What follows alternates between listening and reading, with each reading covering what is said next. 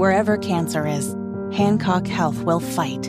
In any part of you and in all corners of East Central Indiana.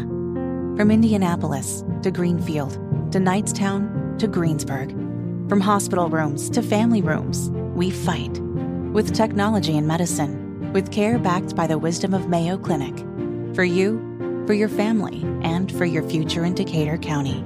We fight cancer here. HancockHealth.org/cancer. We do have some good news, though, and I thought I'd like to relay this now. 2 American-held hostages by Hamas have been released. An American mother and daughter taken hostage by Hamas, released from Gaza. And this is almost, it's been 2 weeks now after the massacre and killings in Israel, Hammer. This is good news.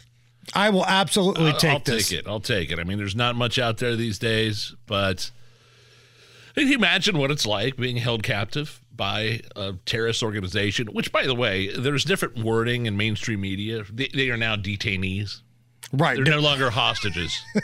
Depending on which left-wing rag that you're reading, they are detainees from the freedom fighters instead of hostage fighters.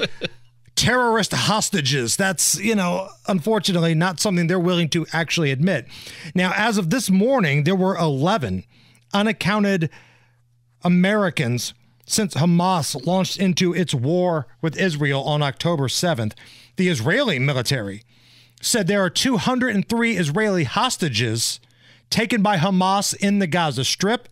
But again, more good news. They also mentioned that the majority of the hostages they believe are alive in Gaza. So again, there's not a lot of good news floating around anywhere, but we will absolutely take what we can get.